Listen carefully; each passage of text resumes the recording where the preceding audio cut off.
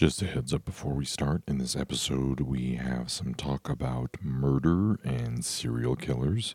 So if that's not really your bag, then feel free to skip this episode. This isn't like true crime or anything, but if you know the song Dirty Frank, then you kind of know what you're in for. Just trying to be considerate to everyone out there. The following is brought to you with no commercial interruptions. Listen up. We're so ready for all the Pearl Jam next time. Well, the things are starting to open up now, so I've actually got my first gig this weekend, which is a festival. It's our first family festival where we're taking the kids, so probably live to regret it, but we'll see. Crazy people. We will see. Is that the one where the Manic Street Preachers Yeah, somebody? that's right. Yeah. So I'm very excited. Lily, not so much. Lily's not going to. Well, I'm not going. So it's hard for me to be excited about a gig I'm not going to. But we've got something coming up. We're seeing Elvana. Oh, yeah. Have you heard of Elvana, Brandon? Heard of what? Elvana. Elvana? You must check them out. They're the best thing ever. It's a Nirvana tribute band, but in the style of Elvis Presley. Oh, yeah. So good. Absolutely hilarious. You've not seen them yet, have you, Lily? I haven't. You took my husband last week. But this time we're all going to go and see them. So yeah. After a weekend of camping with the school, so we'll be broken in all kinds of ways. A mess. There is actually, I can't remember if I booked tickets or not, but there was a Pearl Jam tribute band that we talked about seeing, I think in December or something. Oh, I can't remember if I Pearl booked Jam it. UK? Yeah, I can't remember if it's them or if it's Pearl Jam with two M's. Isn't it Pearl Jam with two M's that's now not legal jam? There was one, which was it them that had to change their name? I can't remember. You think Pearl Jam UK would be sailing a little close to the wind anyway? I think Pearl Jam UK are the ones that I did see already. Yeah.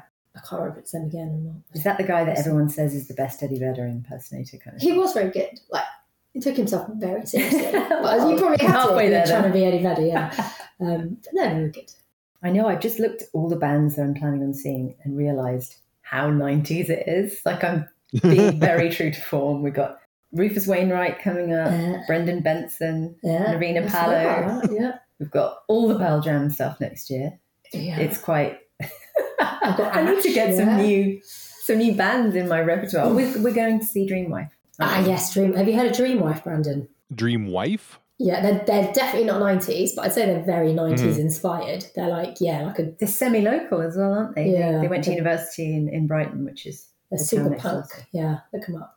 Yeah, very punk girl band. Not girl band. No. Not how that sounded at all. They are women. They are in a band. I don't know. I think maybe one of them's non-binary as well. So not girl band. Thank you. Good save, Hannah. Thank you. I would have got cancelled. I'll make sure not to put this in the Yeah, don't put that in. Welcome to Season 8, Episode 12 of the Better Band Podcast, an all-encompassing trip through every song in the Pearl Jam catalog. I am your host, Brandon Paloma. Each episode, I go track by track with a guest through every album, soundtrack, single, and B-side to discover why you simply can't find a better band.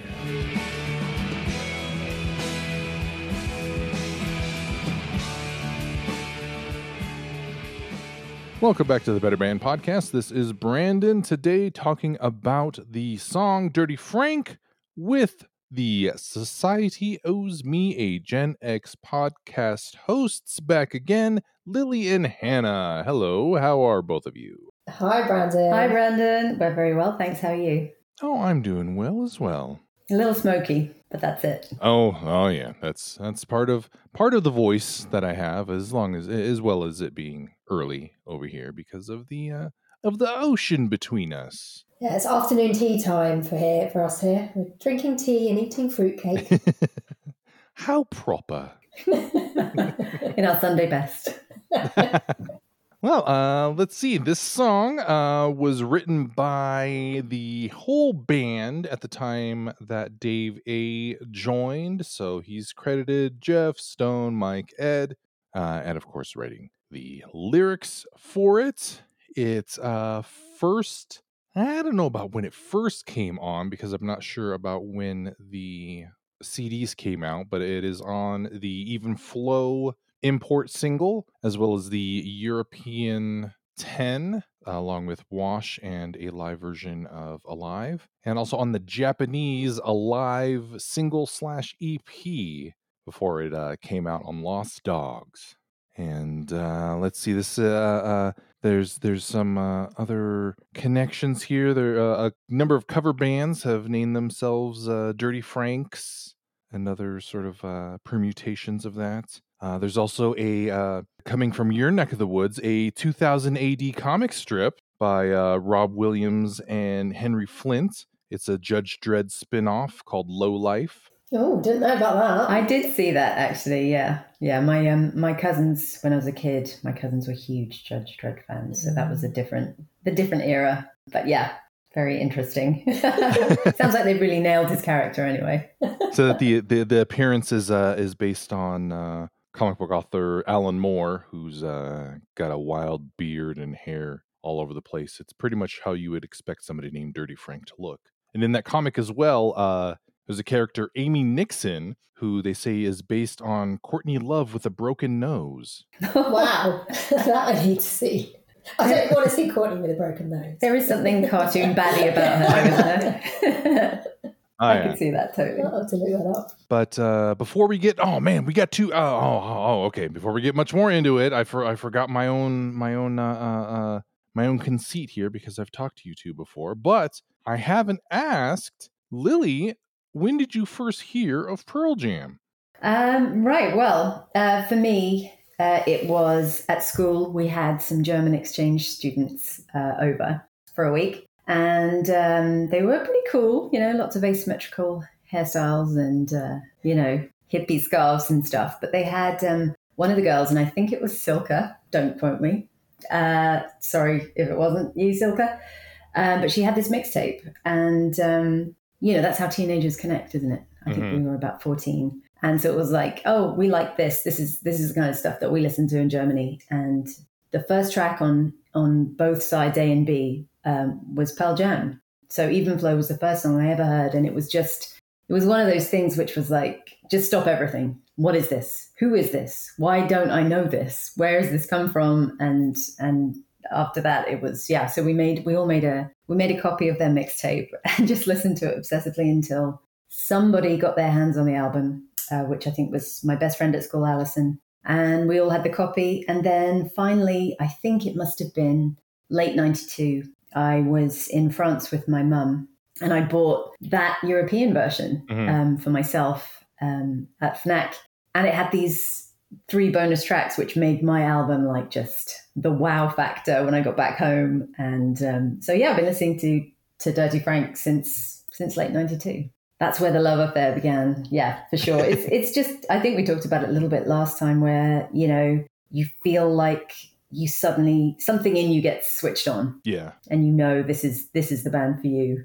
And whatever they're doing, you just want to know everything about them, hear everything they have, see them as soon as you can. And I was lucky enough to be able to see them in 93 when they were touring with Neil Young in Finsbury Park. And yeah, that was pretty epic too. Life made at 93. Yeah, that European version is the only version of the CD that I had until they re-released everything in the box set, and then had the bonus tracks and the remastering or whatever like that. Yeah. So like I always had Wash and Dirty Frank there, and all my friends were like, oh wow. I know, we got kudos, didn't we? Well, the one friend who listened to Pearl Jam too, yeah. yeah, it was a bit special, and plus mine was from France. It was like, what? You can't even get it here. Yeah. Because in the UK, we always struggled, financially to be able to get the imports. You'd have to save for ages. It was usually the better part of 20 quid probably. Yeah, it was so expensive. Yeah. Which was crazy then, but it was your only option, really. So, yeah, it was a big deal. Yeah, my first import CD was Holes Pretty on the Inside, I think, going back to Courtney Love. It's about 19 quid, I think, in Tower Records. So then for the European imports, were those cheaper than the American stuff that would come over, or? We might not have even gotten it. It wouldn't even necessarily been stocked. So we got American imports, but they tended to be that somebody had come in to the Virgin store or wherever it was, or Tower, and had requested it. So they They got a few maybe, and I they don't put really them remember out. seeing European imports, to be honest. No, Just no. Oh, okay. But there's a weird connection as well. It's the same with movies. I lived in France for a while I think it was 95, 96 it would have been. And movies will come out in America and they will come out almost simultaneously in France and Germany and whatnot. But it'll be another 6 months before we get them in the UK, even though it's the same language. Oh. And you'd think it would take longer for them to like get all the subtitles and everything and get it sorted out. So I don't know what the licensing situation is, but it is different. We are such an island sometimes. So unfair. And we have been since back in the day. So yeah, now we're even more so. More But than now. that's a different story. Yeah. Let's not Brexit. Along with coronavirus, British people are sick of thinking, talking, breathing, living Brexit too. Yeah, I think that most of the imports and stuff that I got said like would either say Germany or Austria or something like that on them. So, and yeah, I guess this is before the European Union, so things were a little bit more fractured and stuff than when the euro came in and all that, I guess, right? Yeah, there was a sort of scary moment where we thought we'd lose the pound for a bit, but didn't happen in the end, and I guess just as well. Not going to happen anytime soon. And whatever color passport that you Oh, have. tell me about it. I got my new passport 2 days ago and it's blue. I missed my red one already. We're back to blue. Or was it? No, it wasn't. It was black before, wasn't it? My parents had It's a black it's a leather. very dark blue now, yeah. Yeah, remember my parents' names were sort of written in pen on it. You know, it was so like Yeah, this is all very high tech now. a field day for counterfeiting. Lost all my pretty stamps in my passport. You can pay extra; they'll send it back to you, Hannah. Oh, they've sent the old one back. Yeah. Nostalgic. Let's see, this song, it is a sort of funk fuck around, I guess, inspired by the Red Hot Chili Peppers, I guess, when they were on tour with them. There are, it is a very sort of jam, I think, just kind of, they were messing around and made up weird lyrics. And Definitely. I think that's a really good way to describe it. I know. I think you read our notes. Fuck around. I love it. It's hilarious. I think it's, I just love it. I think they were on tour with Smashing Pumpkins as well, weren't they? Yeah. Yeah. We talked about that, but that was when William P. Corgan had a bit of a hissy fit. Had you already wasn't had it? that fit by this point? Well, don't I know. think they were deciding, no, they realized they were going to have an opportunity to have Nirvana tour as well. And Billy Corgan heard about it and was like, whoa, you know, because he knew Courtney would be joining them, I guess. Yeah, he gave them an ultimatum, didn't he? And he was like, it's them or us. And they were like, okay, catch you later, Billy, bye. It didn't end well. Oh, his poor ego. That must have hurt. Well, he still had his hair then, so I guess It a bit did, of a yeah. It compilation. did. But I mean, what That's true.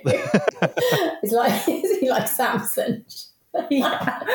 It was all Courtney's fault, yeah. But yeah, this is a hilarious song. I can't listen to it without cracking up. It's just hilarious from beginning to end, and I think that's why it really stands out in this like era of Pearl Jam as well, doesn't it? I mean, imagine seeing that tour. That's just like, Yeah, Mm-hmm. you know, needs for gigs ever done. yeah. But it's so unlike everything else that they were playing at the time, isn't it? They weren't doing other funny fuck arounds, to my knowledge. Well, I think that's an interesting aspect of Lost Dogs, isn't it? Is that there is this other dimension to it because they weren't necessarily destined for an album. And therefore, maybe there's a less of a kind of a vision towards, you know, the album as a whole, and they can just cut loose a bit because it's so unvedder, isn't it? Yeah, and now would it have happened if it wasn't the Chili Peppers that they were touring with? Because I mean, I think you're right. Obviously, totally Chili Peppers inspired. I mean, you know, if you're not paying too much attention, you would think it's, you know, Suck My Kiss or something, wouldn't you? It's like, oh no, okay, recognise. Yeah, absolutely. Yeah, I mean, you can just you almost feel Flea's bass in this in a totally. you know, deep kind of. I think I don't know if this is true or not, but I think I saw that it was first played in March '92 in the Netherlands. Brandon, is that right? They have that listed as a tag that it was the first time they played March 7th in 92 or March 9th, sorry, 92. But that's more of a freaky styly tag, I think.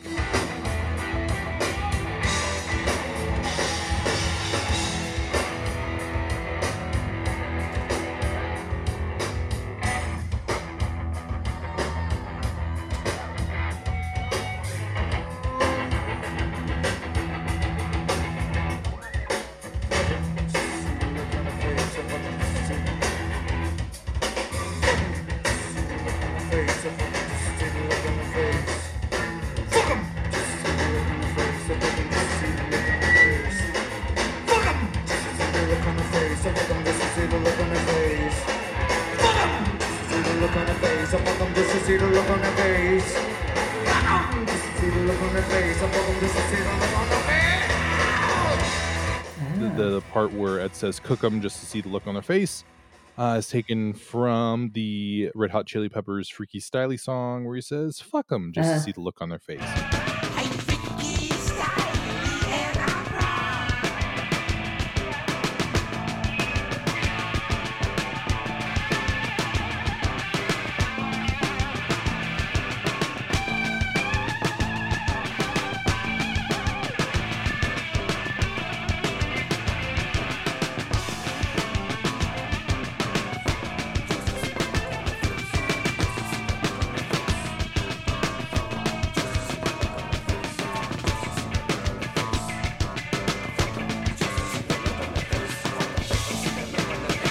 And that's what he's saying in that performance. It's a couple weeks later on March 27th, I think in Wisconsin or something like that, where he does say "cook 'em" during a song. These are just tags that they had for the song. Thanks very much.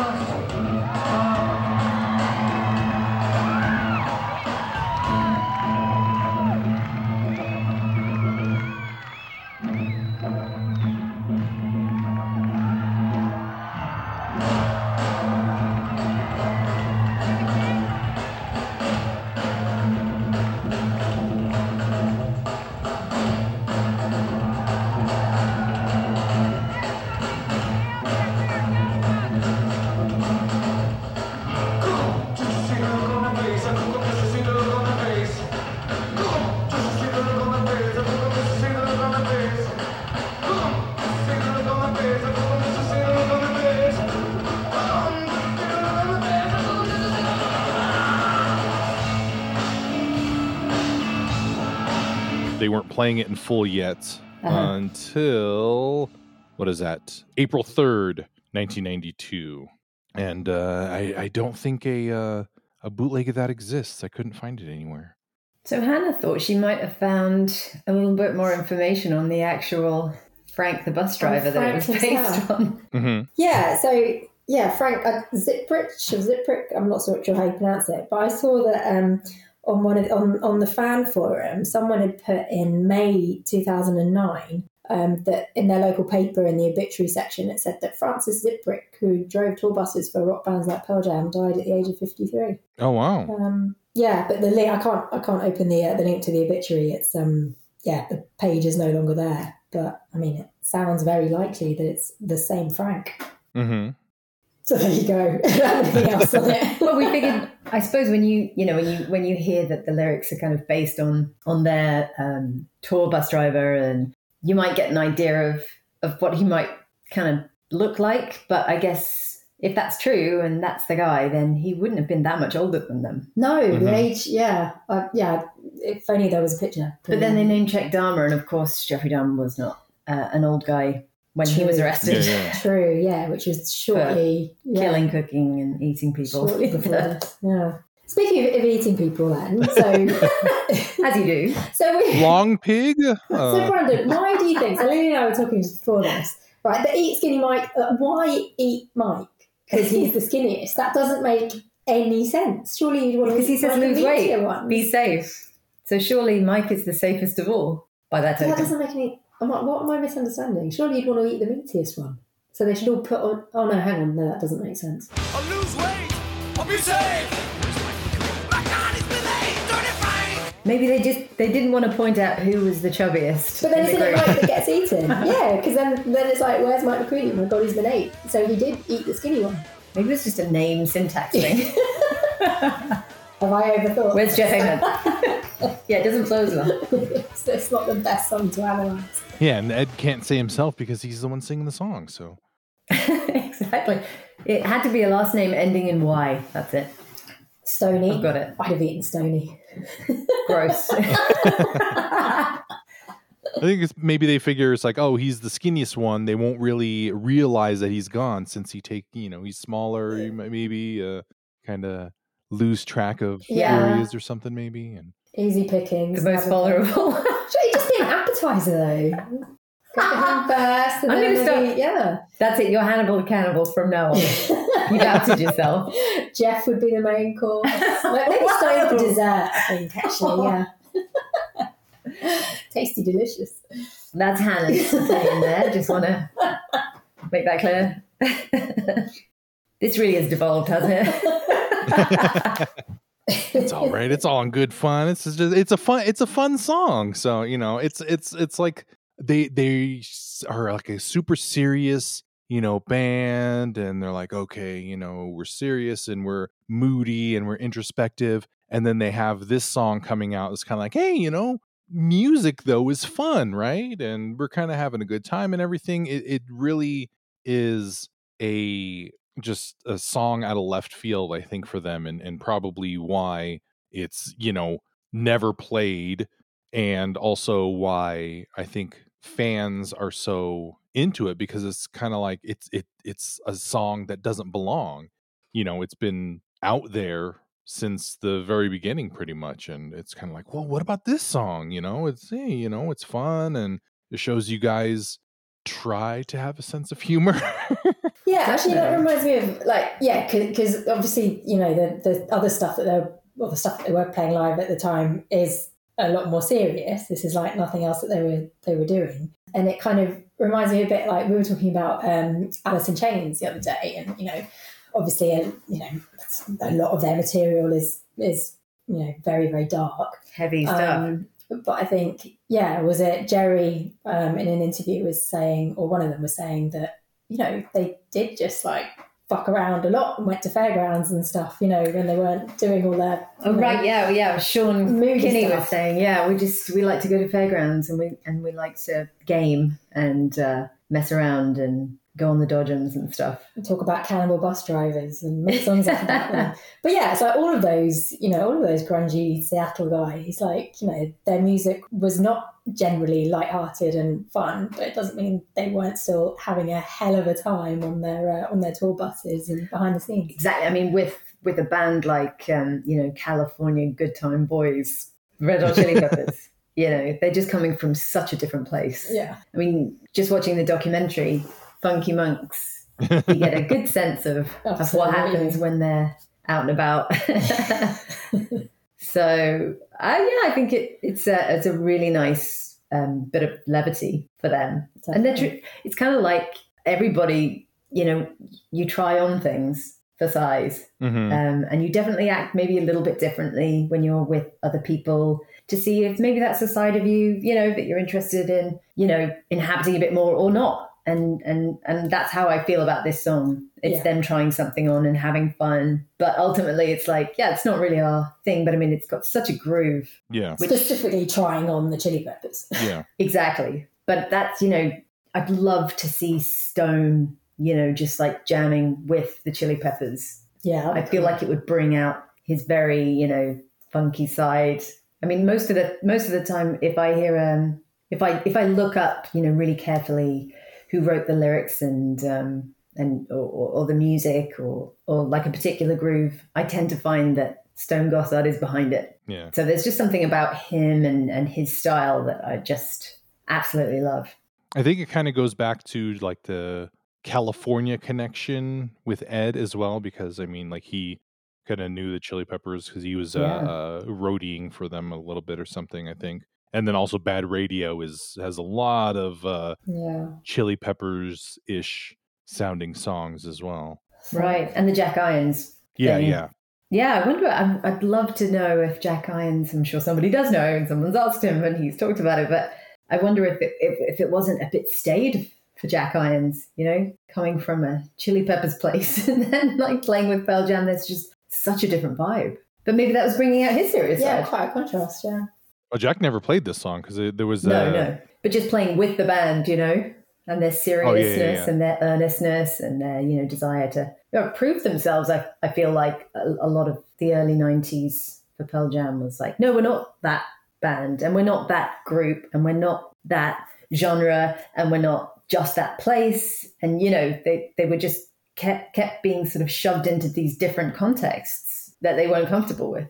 Mm-hmm. And I feel like they've got so ahead of that these days. They're far more in control of that. And consequently, I mean, it seems like they're a lot more comfortable with themselves. And now they're just like the biggest rock band in the world. Yeah, it's probably, I don't know, for Jack, it would seem kind of weird going from the Red Hot Chili Peppers. Well, he had his own band, 11 too, or whatever, between those. But, where it seemed like they are, out of control. I think the Freaky Styley record, I think, was their second, and they recorded with George Clinton. Mm-hmm. And also, I think, I don't know if it gets a co-production credit or whatever like that, but also tons and tons of cocaine as well. Yeah. That they were just all doing during that record. So, and then, going from these going to these younger guys who are a whole lot more serious and sort of like, oh yeah, like we're going to make this weird record that doesn't sound like any,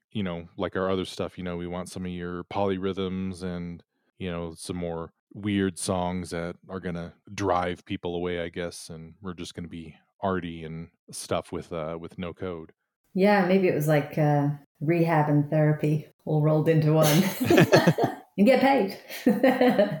In the lyrics, there's also the reference to Isaac Hayes' Shaft theme. You see, this cat Shaft is a bad mother. Shut your mouth. What I'm talking about, Shaft? We can do it. Well, that Dirty Frank was a bad mother. Shut your mouth. Hey, man, I'm just talking about Dirty Frank. Oh, yeah. I remember listening to it when I got the CD home and just really thinking, what is this? And I like it, but what is it? Yeah. Where is this coming from? This is not the band I've been listening to. I mean, in a very happy way, but it is just so left field for them. Yeah. And then the way it just ends with, okay, I think that's enough. Okay, I think that's enough. Yeah. Yeah. So that's it. Fuck around's over. Yeah. Back to our bread and butter. Let's get serious. Let's get moody. Yeah. I think the lyrics are genius. I got a cupboard full of fleshy, fresh ingredients. Yeah. Anglo-Saxon Soup, I didn't hear that lyric for the longest time. Like, you just sing along, but you don't know exactly what he's saying. But it doesn't matter because it's Eddie Vedder and sometimes it's a bit garbled. But it's fine. Yeah, well, that's Mike, isn't it? He's in the soup. Yeah, it is. Well, yeah, that line shows up as different lyrics in different places. Like the Japanese Alive single that I have, they'll put lyrics to everything because, they'll put it in English and in Japanese just because I don't know if that's a law there or if it's just, tradition, like, the Japanese people like to have the lyrics to everything, I guess, so they know what the song's about or whatever like that. But in that it says famous ankle soup, but you listen to it and it's like, oh, Ed is saying anus ankle soup. Oh. So it's like sausages. Well, you know what they say, from the nose to the Yeah. to the tail, or lips and arseholes, as they say in the UK. Yes. Which is lovely. We do have a ton of phrase here, don't we? Delicious. And also the little groupie getting chopped up in the back. It's so dark.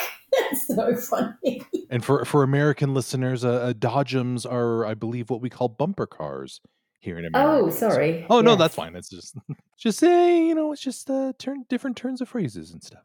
Just if anybody didn't know who was listening, it's like, what the hell's a Dodgem? Yeah, we have different fairground terms for you. There's that original version is different than the Lost Dogs version.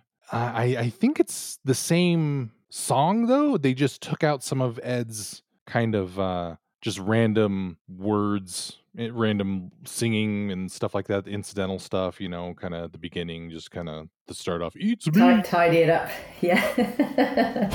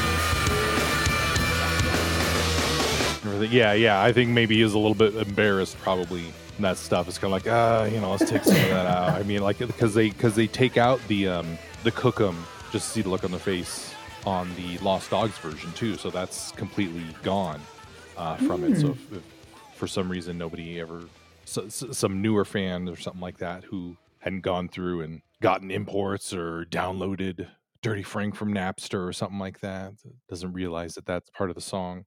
I guess you're probably, in doing Lost Dogs, you're coming across quite a bit of that in other tracks. Yeah. Is that true of Footsteps? Isn't there some? I think I haven't gone through and done the completely nerdy thing of taking both songs and like putting them in one like song file or something like that and listening to them at the same time to see if there are differences.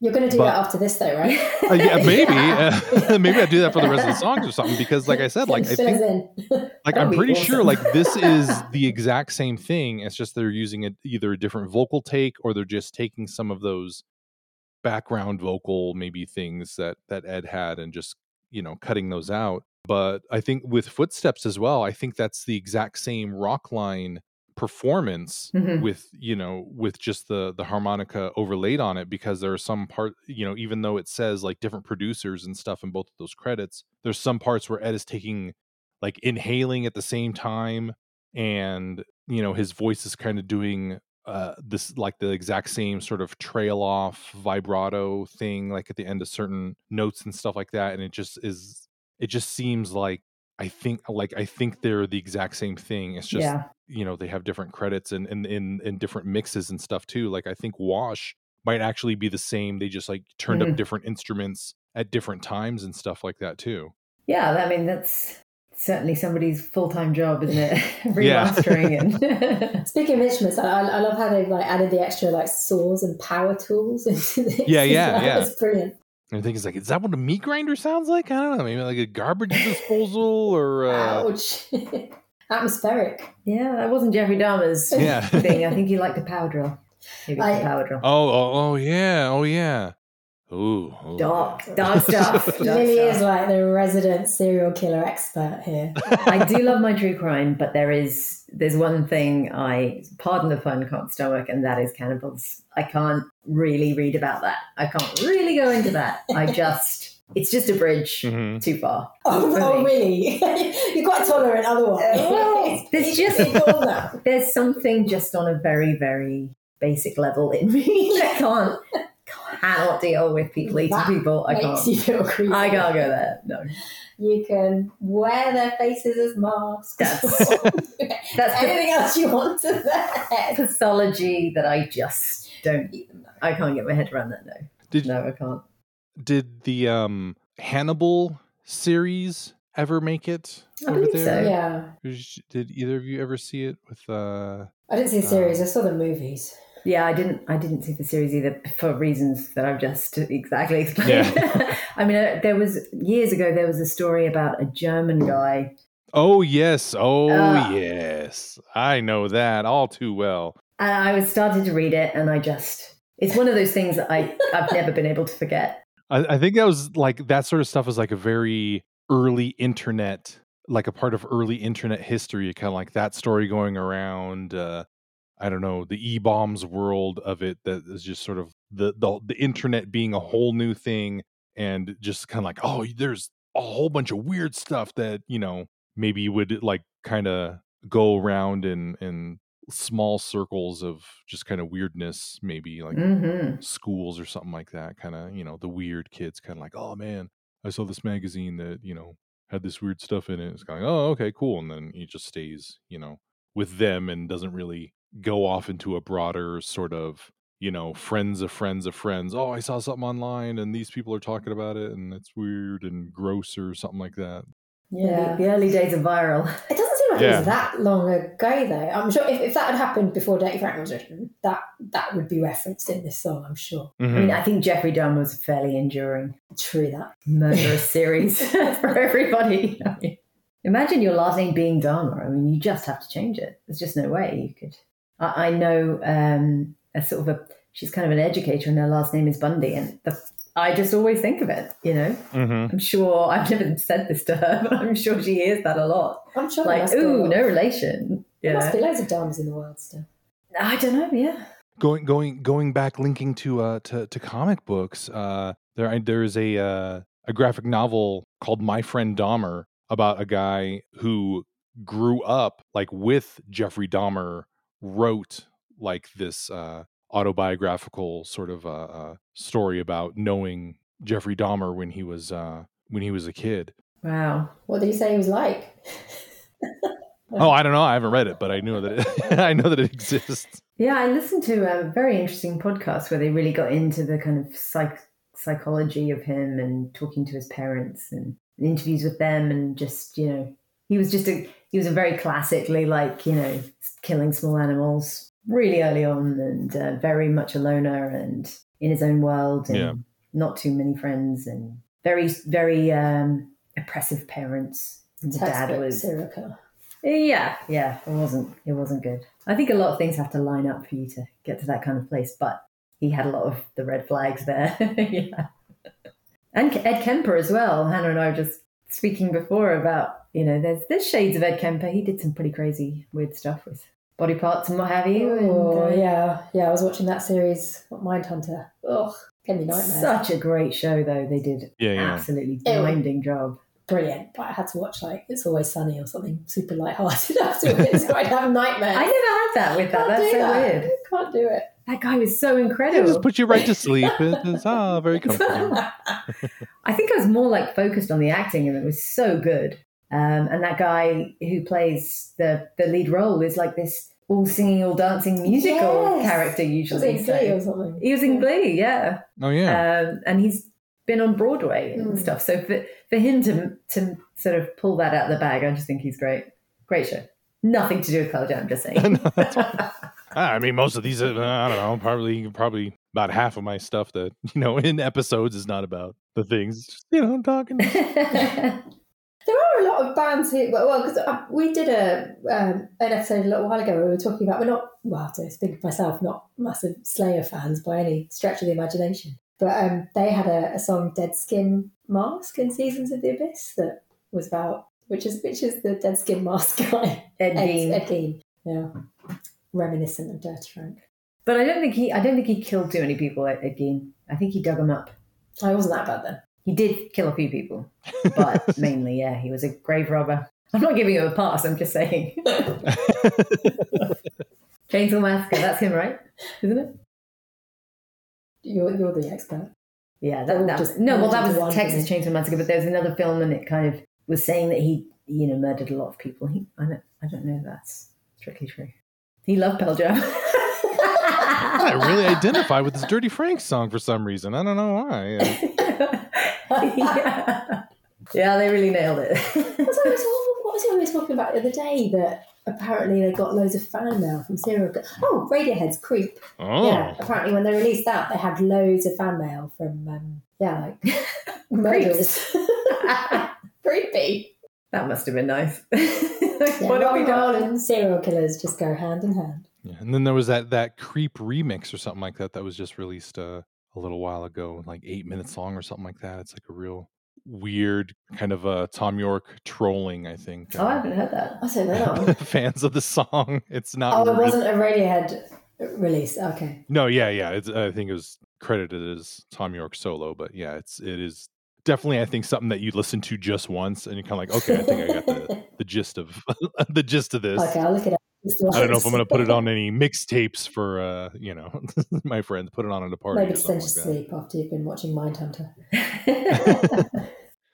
Yeah, there was a huge, they've only played it a couple times. I think from '94, and then in 2006 they busted it out another time at the Gorge. If you call this a Seattle crowd, this has to be one of the better Seattle crowds.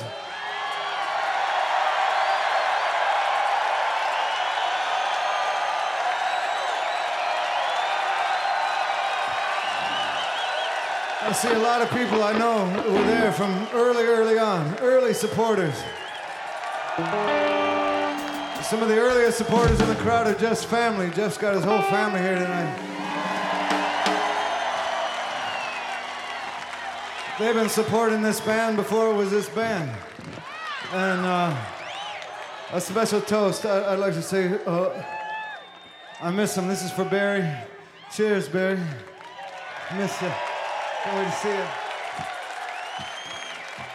And I guess what I'm saying is you guys, a lot of people here were supporting this group back when we wrote incredibly shitty songs.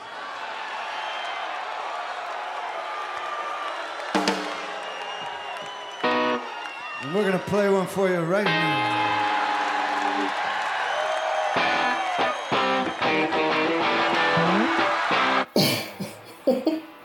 Yes, I was looking up some of their live performances on YouTube the other night, and I found so they don't play the whole. They just play the intro of Dead Frank, but it was I think it was Fenway Park 2018, so not that long ago.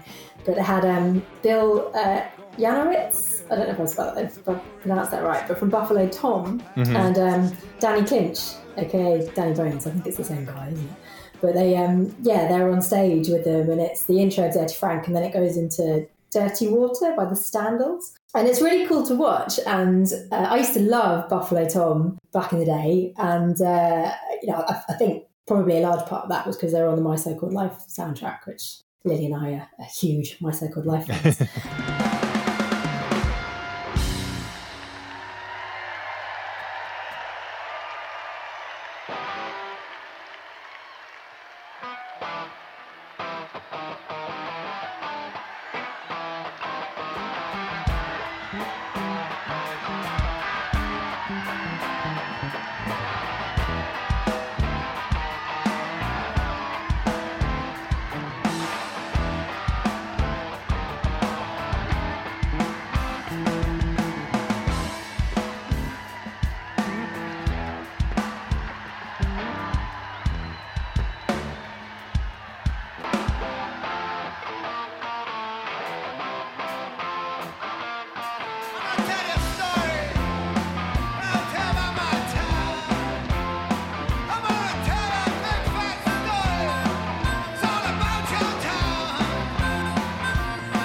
But I looked him up, and he's now a really successful real estate agent, specialising in mid-century modern architecture.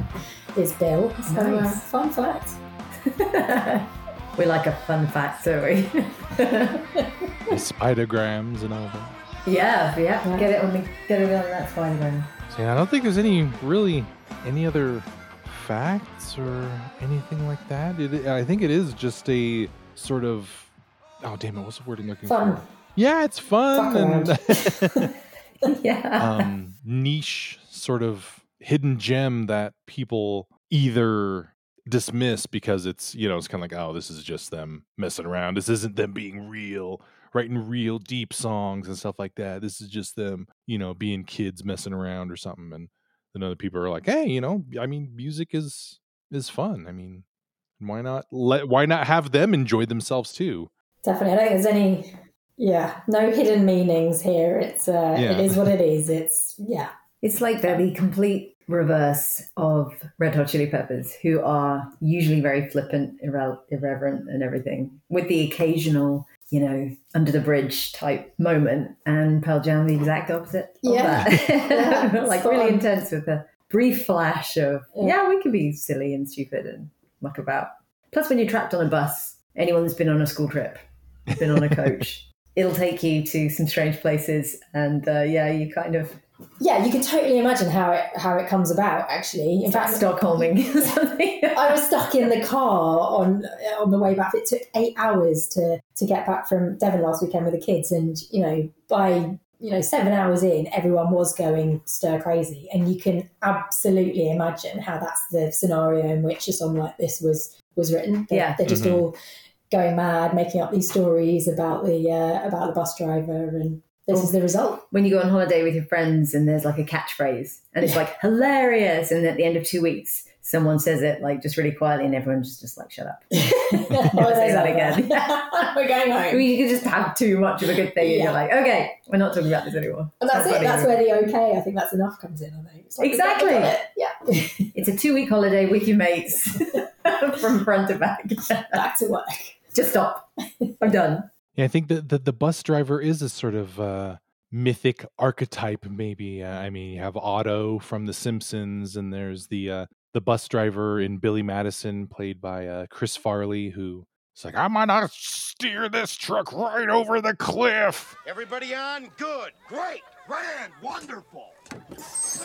No yelling on the bus. I think we've all been there, anyone who's been on a school trip, and Yeah. coach, what's the coach? Yeah. Anyone around a bunch of kids at their worst, day in, day out. That's what we were saying. Like, on the one hand, you want to think, wow, what a great job. You get to meet all these bands. And then you think of the reality of it and you think, what a terrible job that must be. And how sort of awful, and dragging these guys who are just, anyway. Cleaning up after them as well. Yeah. 24 hours yeah. in You the would bus. get very sick of that. Telling everybody not to use the toilet because then you got to clean it up. Oh, a coach toilet, yeah. Oh. They're to be avoided at all costs. Especially with dirty boys like the Chili Peppers. And if you're driving bus for the Red Hot Chili Peppers, sometimes you gotta fish socks out of the toilet because they forget to take them off before going to the bathroom. Kick all the groupies out. Now that I cannot imagine the Pearl Jam boys doing. Thanks. Oh yeah, there is a bit in the song. It's about groupies, isn't it? Yeah. Now the little groupies getting chopped up in the back. I think this is we can wrap it up, right? We have anything else about this song to say? No, I think No, it's short and sweet. Yeah. Sweet song. yeah. No hidden meanings. It is what it is. So then let's wrap it up, since we are still in PJ 30 year, because it's the 30th anniversary of 10. So this time, Hannah, I got to ask you, like Ed was asked at the end of Single Video Theory, what does Pearl Jam mean to you? Well, Pearl Jam for me is like being home. They're like an old friend. I don't know. I feel like it's a bit like some people kind of come in and out of your life, and you might be really close with some people for a certain time, and then you lose touch, and you might reconnect or you might not. And others are always in it. You may not see or talk to them every day, but when you do, you kind of pick up where you left off. And Yeah. You can talk to them about, anything, and you can be utterly yourself. And I think that's sort of what Pearl Jam is for me in a way, because it was a really intense relationship in some of my most formative years. It's like when you're 13, 14, you feel things like so deeply, so intensely. And music was everything to me then, really. I didn't really have all of the other distractions that I have now. It was kind of school, friends, music.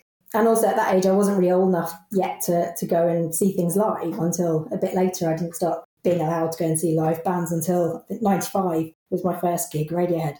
So, I'd just listen to them in my room while doing my homework and writing my super deep journal and trying to decipher the lyrics, which was sometimes quite tough with Eddie's lyrics.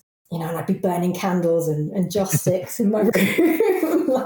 And the albums that I was listening to then were, 10 and Verses and Nevermind and Siamese Dream and Pablo Honey, Automatic for the People.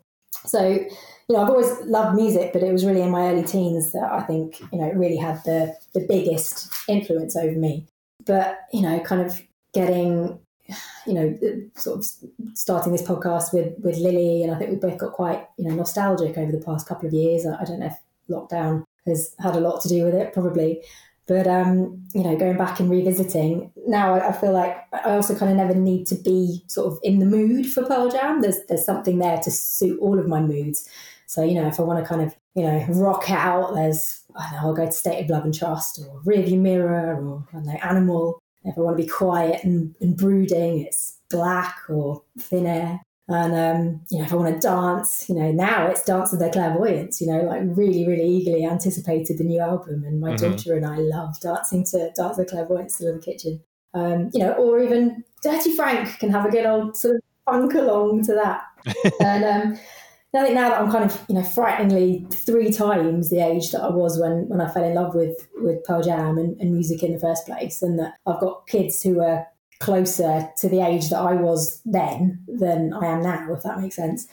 I don't know, I've got really nostalgic about that passion that I had, and I kind of want my kids to feel that as well. So I've been trying to expose them to to Pearl Jam and other stuff as much as possible with their with varying success to try and sort of guide them and influence them a bit. But it will be what they will be. They'll find their own way, and I'm excited to find out what their Pearl Jam ends up being for them. But yeah, that's what they mean to me.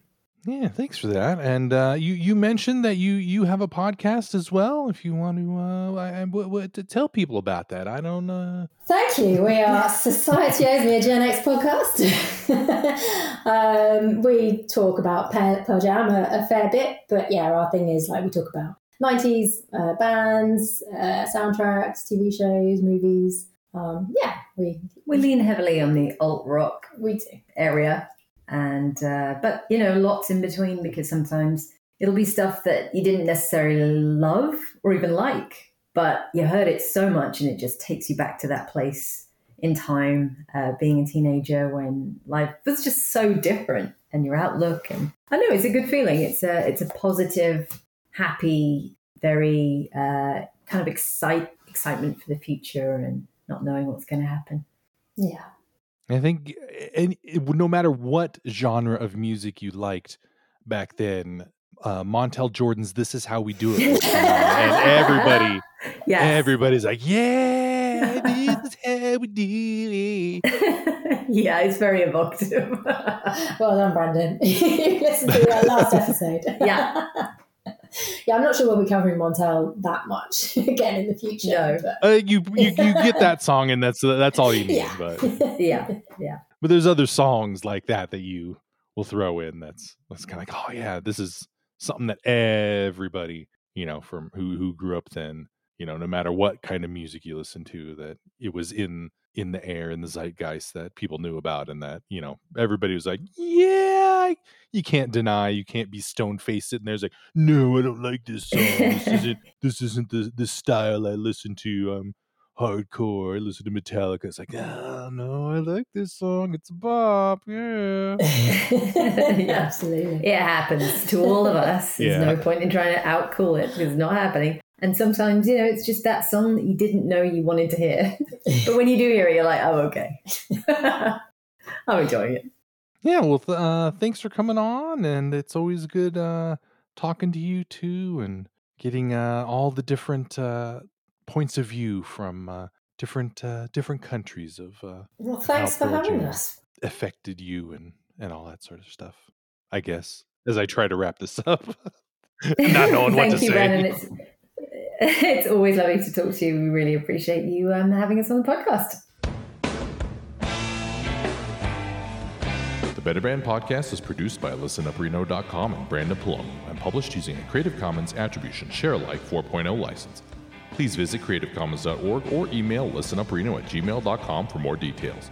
All music played is owned by their respective publishers and copyright holders and is reproduced for review purposes only under fair use. You can subscribe to the Better Band Podcast on Apple Podcasts, Google Play, or from betterbandpod.com using your favorite podcast app. You can find us on Facebook, Twitter, and Instagram at Better Band Pod. I am on Twitter at Brandon P, BRANDENP. If you would like to support this podcast, you can go to either ko-fi.com/BrandonP or patreon.com/BrandonP. You can also just give me a 5-star review on Apple Podcasts, but don't forget to tell your friends. If you would like to be a guest on a future episode, send an email to betterbandpod@gmail.com or send any insights and stories you'd like to share, and I'll read them on the season finale episode. Again, I'd like to thank my guests Lily and Hannah, and as always, this is Brandon saying, welcome to the Knowledgeum. I'm Troy McClure. You may remember me from such automated information kiosks as Welcome to Springfield Airport and Where's Nordstrom?